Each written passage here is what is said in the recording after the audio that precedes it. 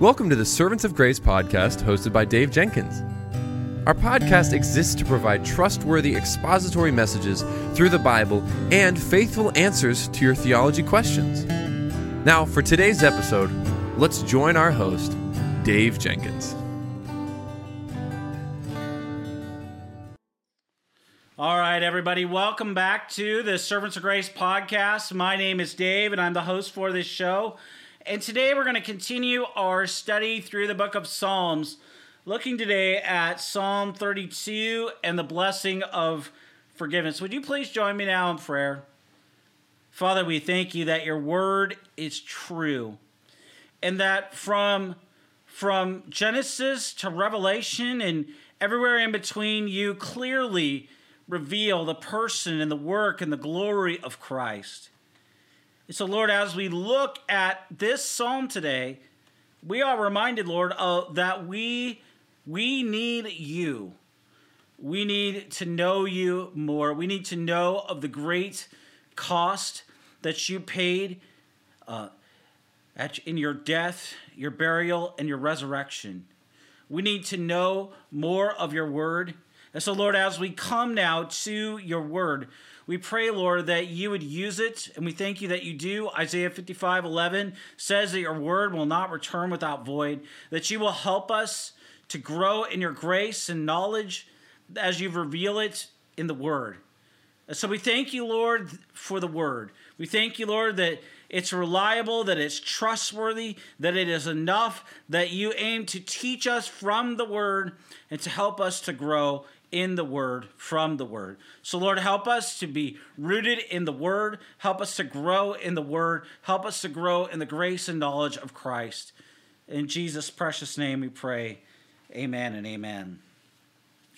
Well, if you have a copy of God's word, go ahead and open it to Psalm 32. Psalm 32 says this: "Blessed is the one whose transgression is forgiven, whose sin is covered. Blessed is the man against whom the Lord counts no iniquity, and in whose spirit there is no deceit. For when I kept silent, my bones wasted away, though my groaning all day long. For day and night your hand was heavy upon me. My strength was dried up as by the heat of summer. Selah. I acknowledged my sin to you, and I did not cover my iniquity. I said, I will confess my transgressions to the Lord, and you forgave the iniquity of my sin. Therefore let everyone who is godly offer prayer to you at a time when you may be found. Surely in the rush of great waters they shall not reach him. You are a hiding place for me. You preserve me from trouble. You surround me with shouts of deliverance. Selah. I will instruct you and teach you in the way in which you should go. I will counsel you with my eye upon you. Be not like a horse or a mule without understanding, which must be curbed with bite and bridle, or it will not stay near you. Many are the sorrows of the wicked, but steadfast love surrounds the one who trusts in the Lord. Be glad in the Lord and rejoice, O righteous, and shout for joy, all you upright in heart." This is the reading of God's holy, precious word.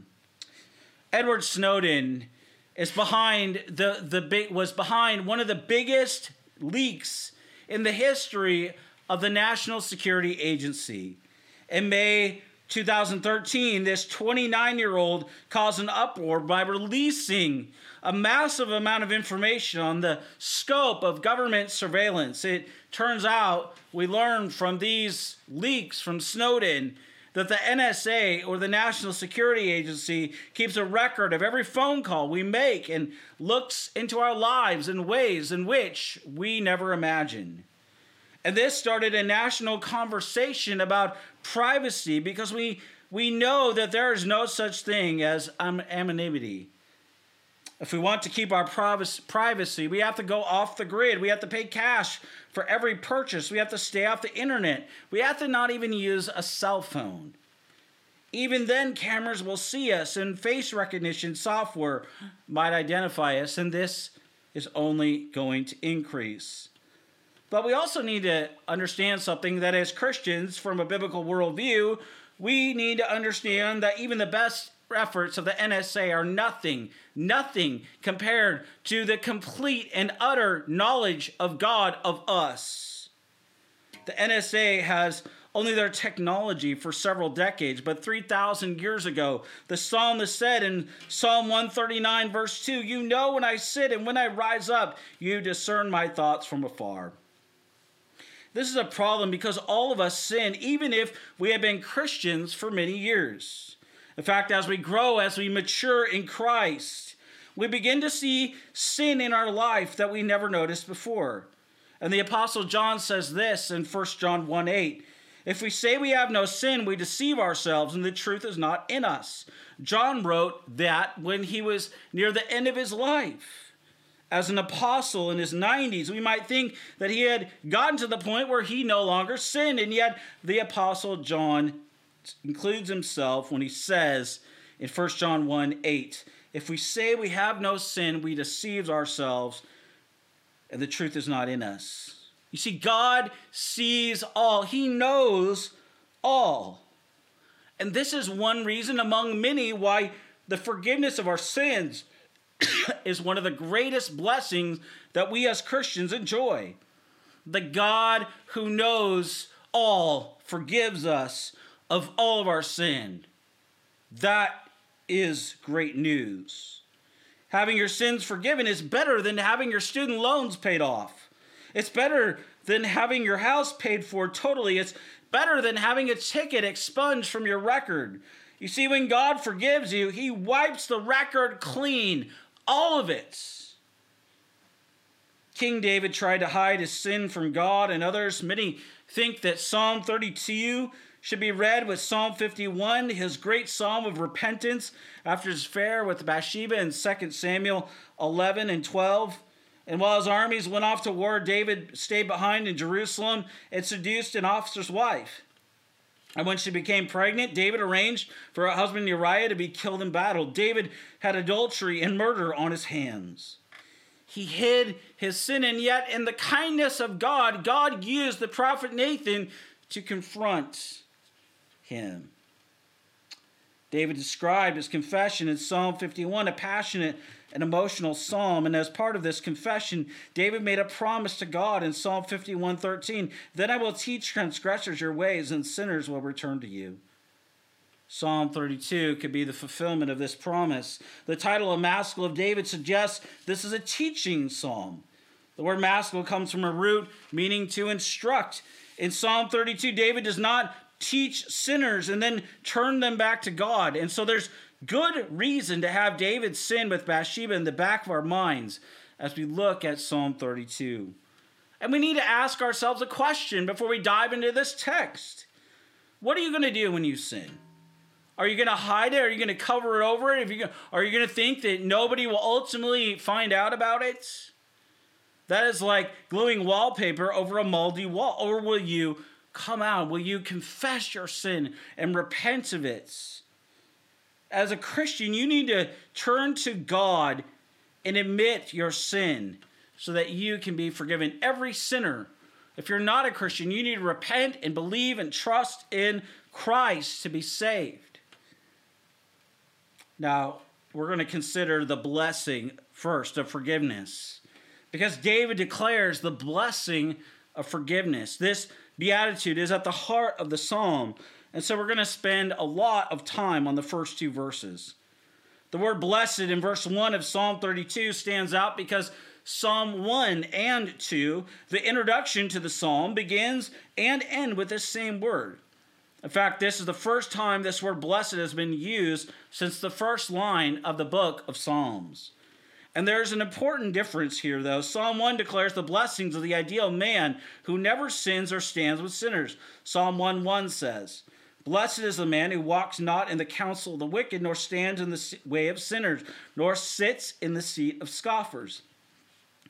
This blessing is for someone who constantly walks in the way of God, which none of us do perfectly. In fact, the tense of the Hebrew words in Psalm 1:1 indicates this man is never involved with anything tainted by evil. The man of Psalm 1, as we considered previously, is none other than Jesus Christ. But Psalm 32 declares the blessing of a man who is far from perfect. This man does sin and God forgives him. Psalm 32, 1 through 2 says, "Blessed is the one whose transgression is forgiven, whose sin is covered. Blessed is the man against whom the Lord counts no iniquity, and in whose spirit there is no deceit." See, David declares a blessing on the one whom God forgives. To emphasize the blessing of forgiveness, David repeats the beatitude in verse 2. What better way to encourage you and me than to confess our sins than a double promise of blessing?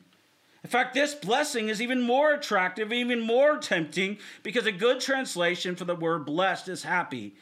And so we could translate Psalm 32, 1 through 2. How happy is the one whose transgression is forgiven? How happy is the man whom the Lord counts no iniquity? This is a joy of knowing that God is for you, that he is kind and merciful. Everyone wants to be blessed. Everybody wants to have happiness. And yet true happiness, true joy is only for those who are forgiven because of Christ. In fact, this blessing, we need to say, comes with full forgiveness. Verses 1 through 2 of Psalm 32 are an example of parallelism as David places 4 phrases side by side. This isn't just some flowery language. This parallelism covers the full scope of our sin and the full spectrum of the forgiveness of Christ. The Bible uses half a dozen words for sin, and David uses 3 of them here. Each has its own meaning, its own nuance. The word transgression has to do with rebellion. God created us in his image to live on his earth as his representatives. Like a father who leaves his son in charge of the house while he's gone, he expects us to take care of the earth and each other. But we don't obey him, do we? We are traitors. We are like an American soldier who joins Al-Qaeda and fights against his country in Afghanistan. We have defected to the enemy. We ruin our lives and the lives of others. We live in rebellion against God. And the word sin in verse 1 has to do with missing the mark. It has the same idea as a Greek word used frequently in the New Testament, hamartia. An archer bends her bow and shoots, but the arrow falls short and tears into the grass. A man lines up his stance and to hit the ball on the green as a golfer, but instead he hooks it off into the trees. And now this archer and this golfer didn't hit what they were aiming at. They missed the mark. That's what sin is. It's missing the mark. We try to follow Christ, but we still miss the mark. And the third word for sin in these verses is iniquity. In verse 2, it means crookedness. It means perversion or waywardness. It also means guilt and punishment or even intentional sin. It's sometimes used in a general way to talk about sin as a whole. And looking at these words is like holding up a black diamond. We see the different facets of our sin. The first word describes our relationship to God, that we have rebelled against the Lord. The second word describes our relationship to the law of God. We fall short, we miss the mark. And the third word describes the effect that sin has on us. We are crooked, we are perverse, and we are guilty before God. With these 3 words, David describes the human condition. And these 3 words includes every kind of sin. But most important thing in these verses is not the nature of sin. It is that all these sins can be forgiven. And so David matches these 3 words for sin with 3 words for pardon. The first word, forgiven, literally means to lift or carry away. Your transgression was like a boulder pinning you to the ground, but God lifted it and God carried it away. The second word, covered, in verse 1 has to do with atonement. The blood of a sacrifice covered the sins of the people and restored their relationship to God. The third word describes what God does not do. He does not count, verse 2, iniquities against this blessed man. And this is a bookkeeping word. It means to charge something to an account. You see, when God forgives, he does not charge our sin to an account. Our account, it's as if you receive your credit card statement in the mail, but when you opened it, there were no charges on it. You know you used the card, but the balance is 0. Your minimum payment is 0. Your penalties are 0.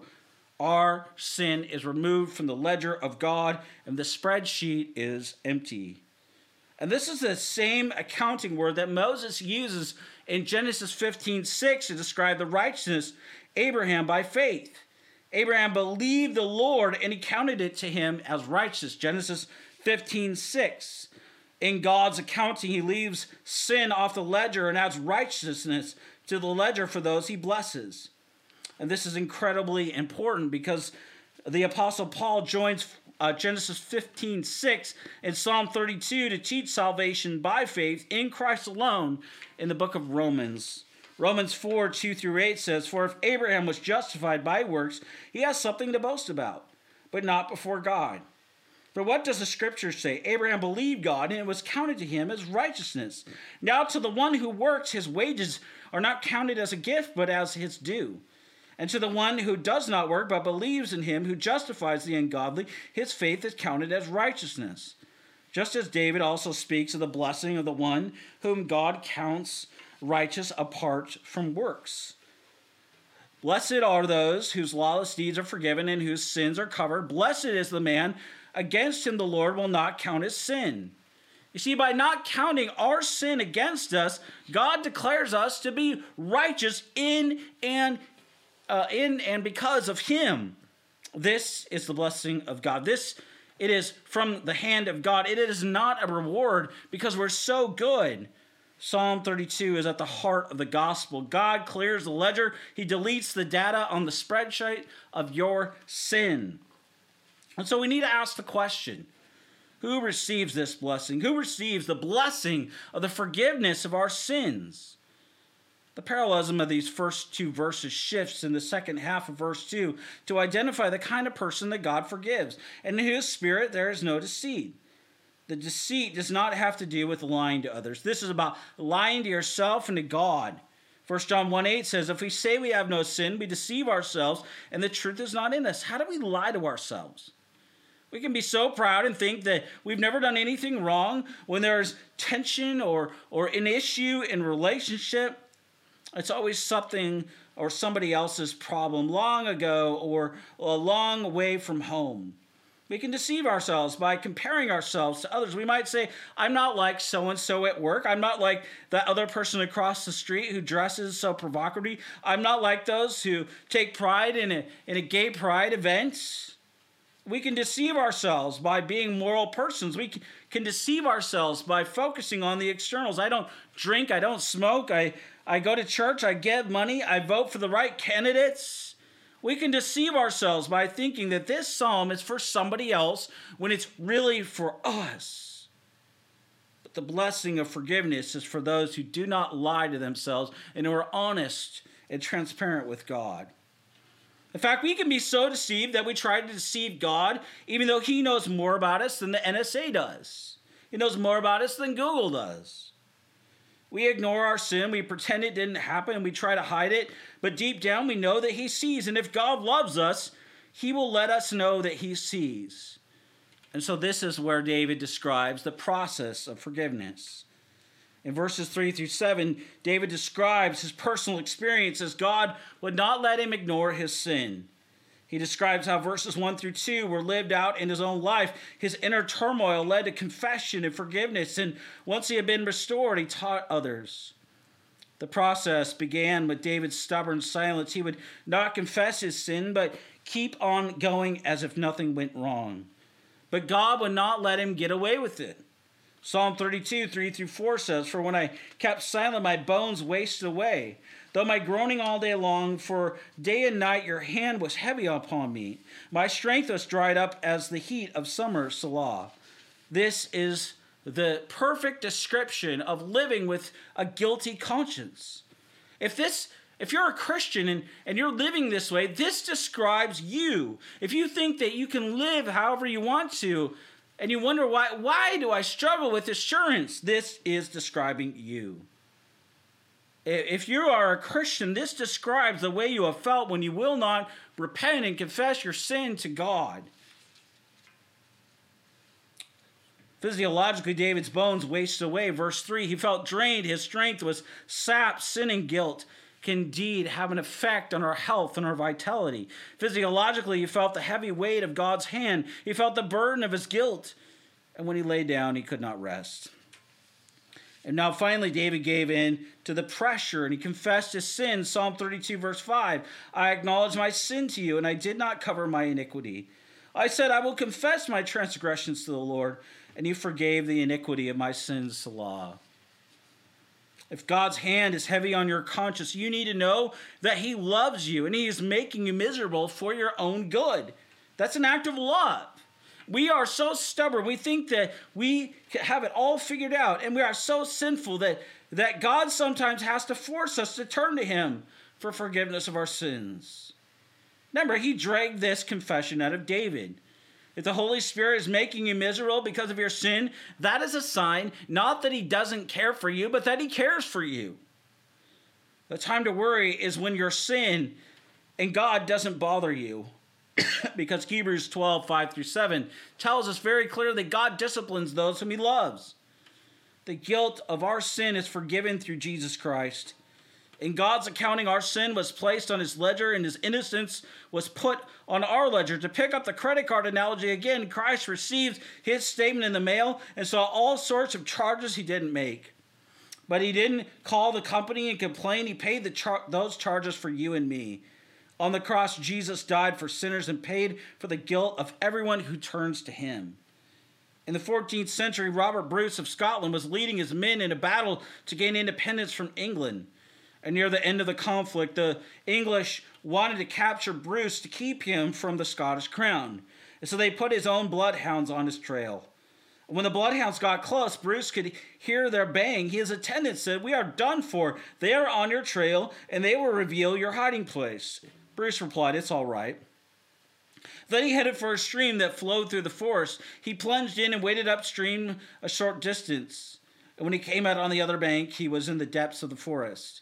Within minutes, the hounds, tracing their master's steps, came to the bank. They went no further. The English soldiers urged them on, but the trail was broken, and the streams had carried the scent away. A short time later, the crown of Scotland rests on the head of Robert Bruce. The memory of our sins prodded by Satan can be like those baying dogs, but a stream flows red with the blood of God's own Son. By grace alone, through faith alone, in Christ alone, we are saved. No sin hound can touch us. The trail is broken by the precious blood of Jesus Christ. You see, because David had experienced God's forgiveness so powerfully, he turns now to teach the people of God. Psalm 32, 6-7 says, therefore let everyone who is godly offer prayer to you at a time when you may be found. Surely in the rush of great waters they shall not reach him. You are a hiding place for me. You preserve me from trouble. You surround me with shouts of deliverance, Selah. And the phrase, let everyone who is godly, in verse 6, tells us that David is thinking primarily of believers as he writes this psalm. Non-believers often do not have the slightest twinge of conscience when they sin. God is not correcting them. God is not leading them. Like the people of Nineveh, many people do not know their right hand from their left morally.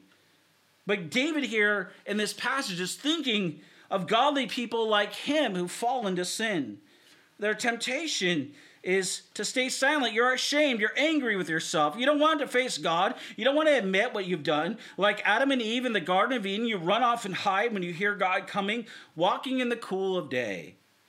And you need to call out to God while you can. If you do not confess your sin to God now, you will not be able to call out to him tomorrow. Sin is deceitful, and if you will not deal with it, it will harden your heart. If you hide your sin and refuse to confess it, you're going to get to the point where you can't confess your sin. Your conscience will be calloused. You will have an unbelieving heart, and you will apostatize. That is the consequence, friend. That is why we must keep short accounts with the Lord. That is why we talk about short accounts with God so often. It's not to be morbidly introspective of us. It's because we are still sinners. We have indwelling sin. And if we forget that, just think about the way in which you use your tongue and the many ways in which you fail to honor God with the tongue that God gave you and the breath that God gave you to use that tongue. That's a convicting thought. It's convicting for me. It's convicting in the midst of traffic. It's convicting in the midst of at the grocery store. It's convicting to think of our lack of patience for somebody even after we just heard the word preached, even just after we might have participated in the Lord's Supper. These are convicting things. We all each have areas in which we ourselves need to confess our sin. 1 John 1:9 says, if we confess our sin, he is faithful and just to forgive us, to cleanse us of all unrighteousness. Because he goes on and says, we have one in Jesus who is our advocate before the Father. Finally, David describes the results of forgiveness. These are blessings that follow when we confess our sins.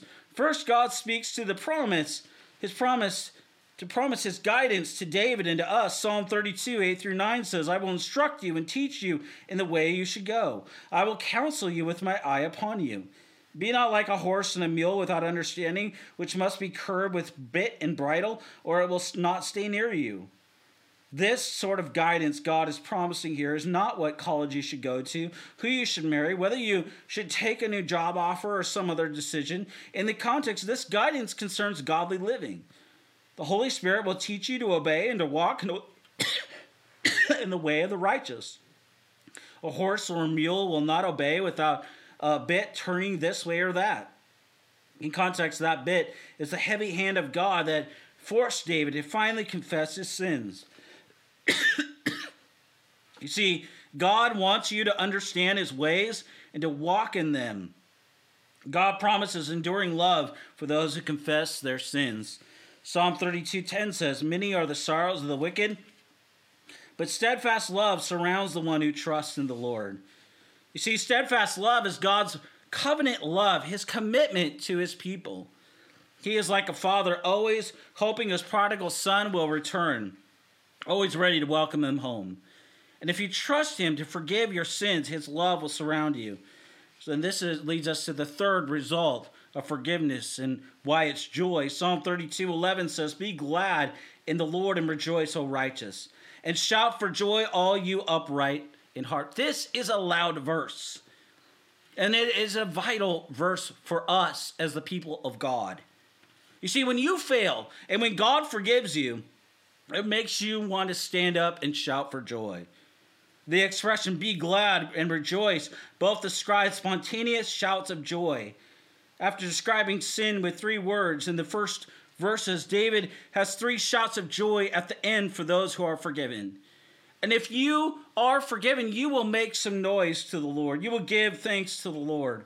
Luke 7:47 says this, that Jesus said that he who is forgiven little loves little. If you know that what God has done for you, it makes you want to shout. If your heart is not touched, if your emotions are not involved, do you really know you have been forgiven? You see, God is so good.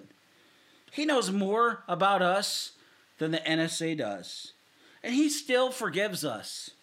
Confess your sin to the Lord. His complete knowledge of you means complete forgiveness because of Christ. This should lead us to praise.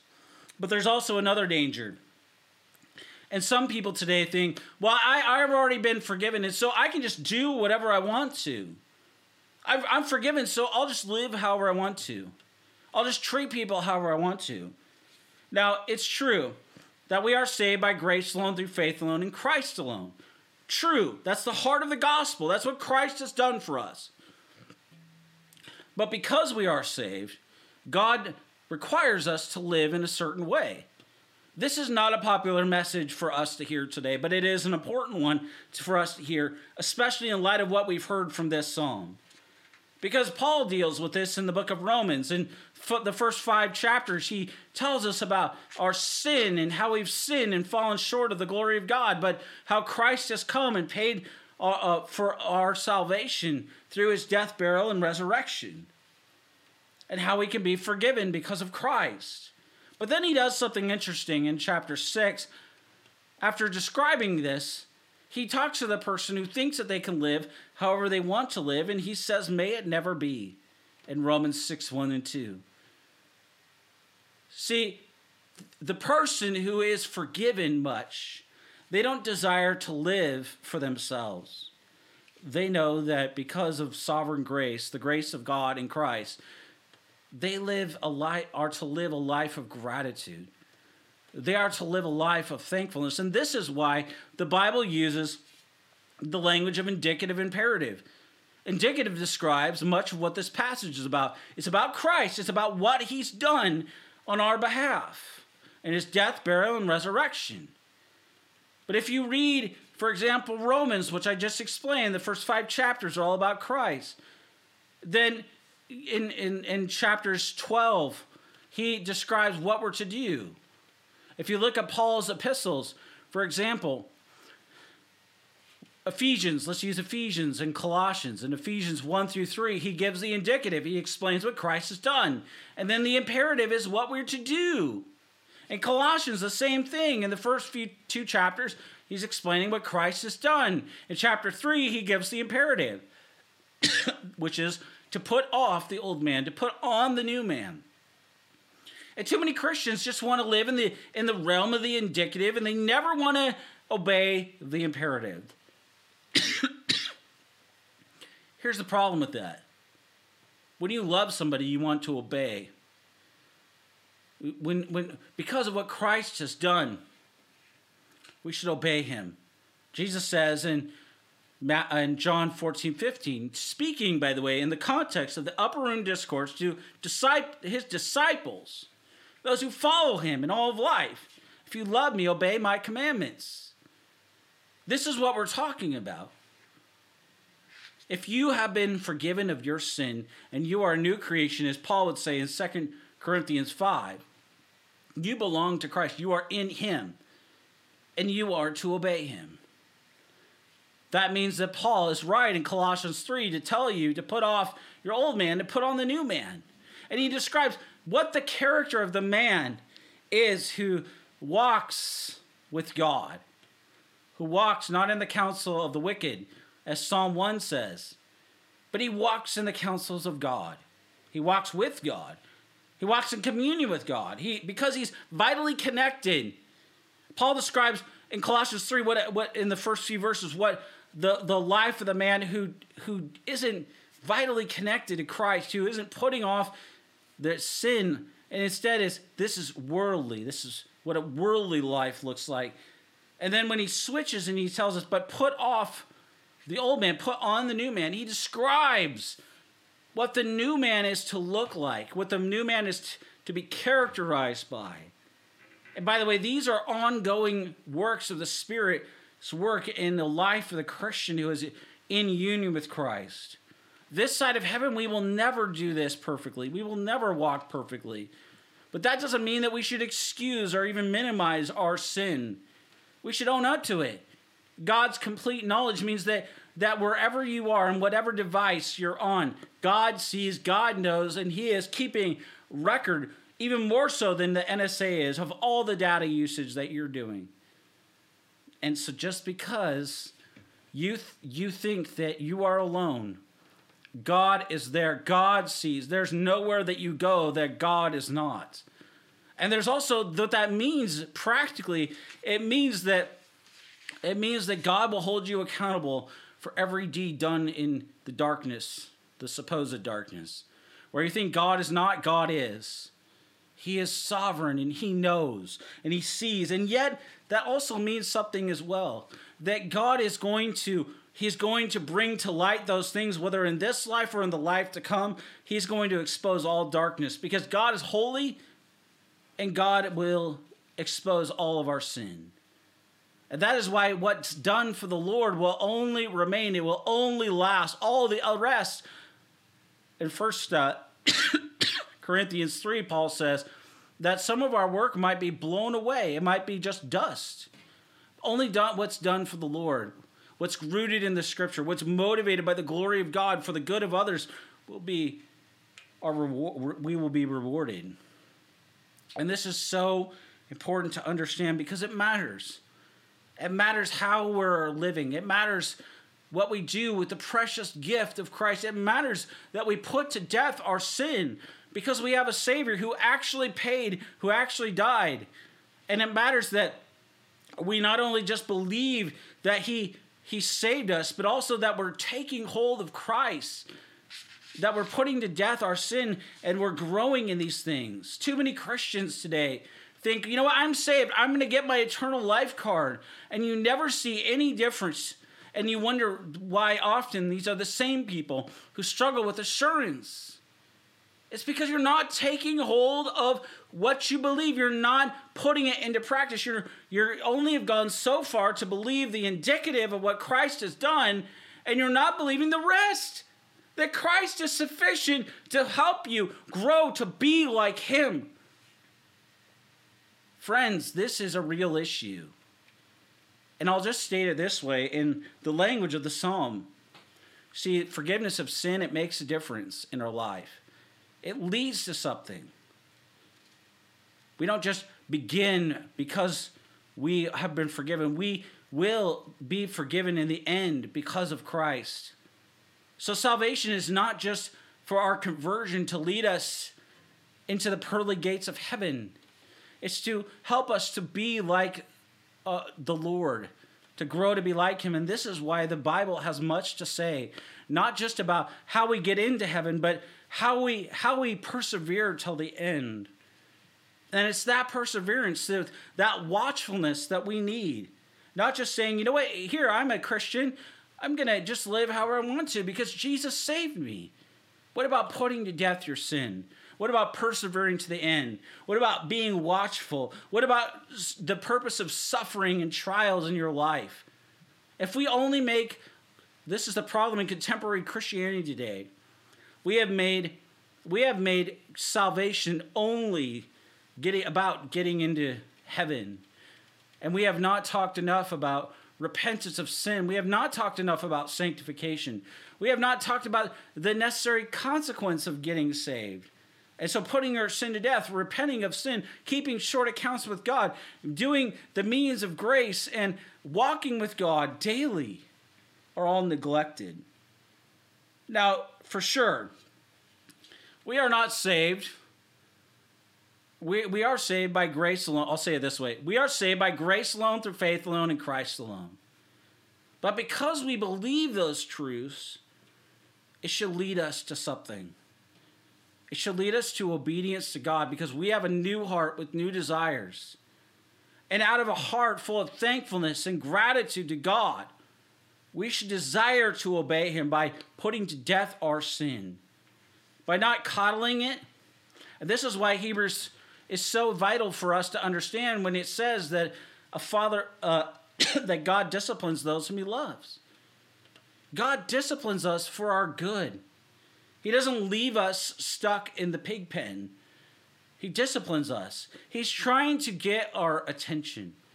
Now, some people think that God will not give you more than you can handle. But the opposite is true. God will often give you more than you can handle, so you'll stop relying on yourself. Because we are all prone to self-sufficiency. We're all prone to trust our performance. We think, you know what, if I get this job, then I'll give God more money. When we forget that God owns the cattle on 1,000 hills. And God gave us the money, which he gave us, and he'll hold us responsible as a steward for it. See, God is sovereign over all of our thinking. He's sovereign over all of our lives. I should say God is to be sovereign over all of our thinking and is sovereign over all of our lives. And so we must trust him. Christ isn't just sufficient for some aspect of our life, and then at the end we don't care about it. He's sufficient to bring us to convert us as children and cause us to be adopted children of God. And he is sovereign in helping us to turn away from our sin and to give us a love to remove the love of the world and to help us to see more of the painted beauties of Christ as revealed in the Word of God. Of Christ, I should say the painted glories of Christ in the Word of God. And all of this is part of the blessing of forgiveness. See, we have been forgiven of our sin, and Christ is sufficient over it all. So the question is not just that, are you going to make it through the pearly gates of heaven because you believe that Jesus Christ is the only way to God, and that by grace alone, through faith alone, in Christ alone, you have been saved.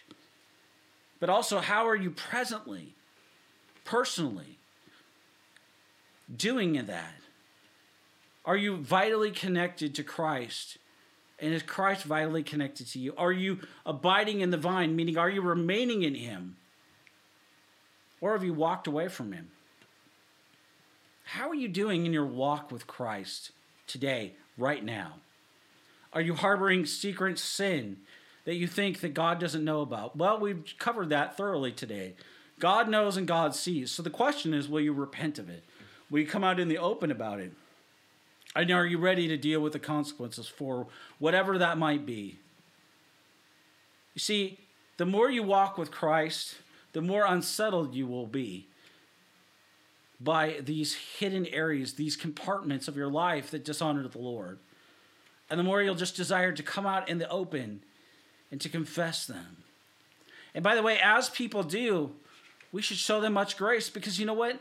If we come down hard on people who come out of darkness, we should not expect them to have it all figured out. We should not be overly hard on them, because you know what? We all have our struggles. That's why we're to bear each other's burdens and thus fulfill the law of Christ. The law of Christ is to love the Lord our God with all of our heart, with all of our mind, and with all our soul. But we should stop making excuses, and we should actually confess our sin and actually turn from it with the help of God's grace and through the ministry of the Holy Spirit and with the help of God's people. Let's pray. Father, we thank you that your word is true and that it tells us not only who we are, it tells us what we really are. And it's who we are and what we are in light of you that really, really matters. So, Lord, I pray for those who do not yet know you, that you might open eyes and ears to the glory of Christ. And I pray for those, Lord, who are in Christ, that we would be open, that we would be honest, and that we would freely confess our neediness of you, that we would be humble, Lord, not only just before you, but with others about what we claim to know about you from your word, that we would be transparent and confess our sins freely, that we would not hide behind a facade or behind a pretense, but that, Lord, we would come and we would confess our sins. Especially pray, Lord, for those who struggle with assurance, that they would do that if they are living in a way that is contrary to who they belong to because of Christ. Lord, I pray that they would test themselves in light of 1 John on whether they truly love you or if they just think that they do. And we thank you, Lord, that your word is true, that it is sufficient, that it is binding and it is clear, and that it teaches us and helps us to walk in your ways in a way that it honors you and glorifies you. So we thank you, Lord, for the blessings of forgiveness that are ours because of Christ. We thank you that you are sufficient in all of your ways, and we praise you in Jesus' name. Amen.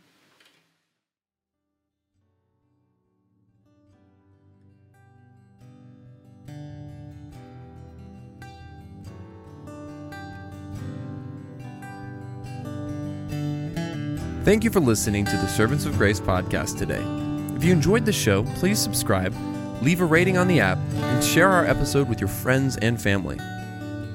If you'd like to, you can follow us on Instagram at Servants of Grace, on Twitter at Servants of Grace, or by searching Servants of Grace on Facebook. You can also find this podcast on the front page of our website at servantsofgrace.org.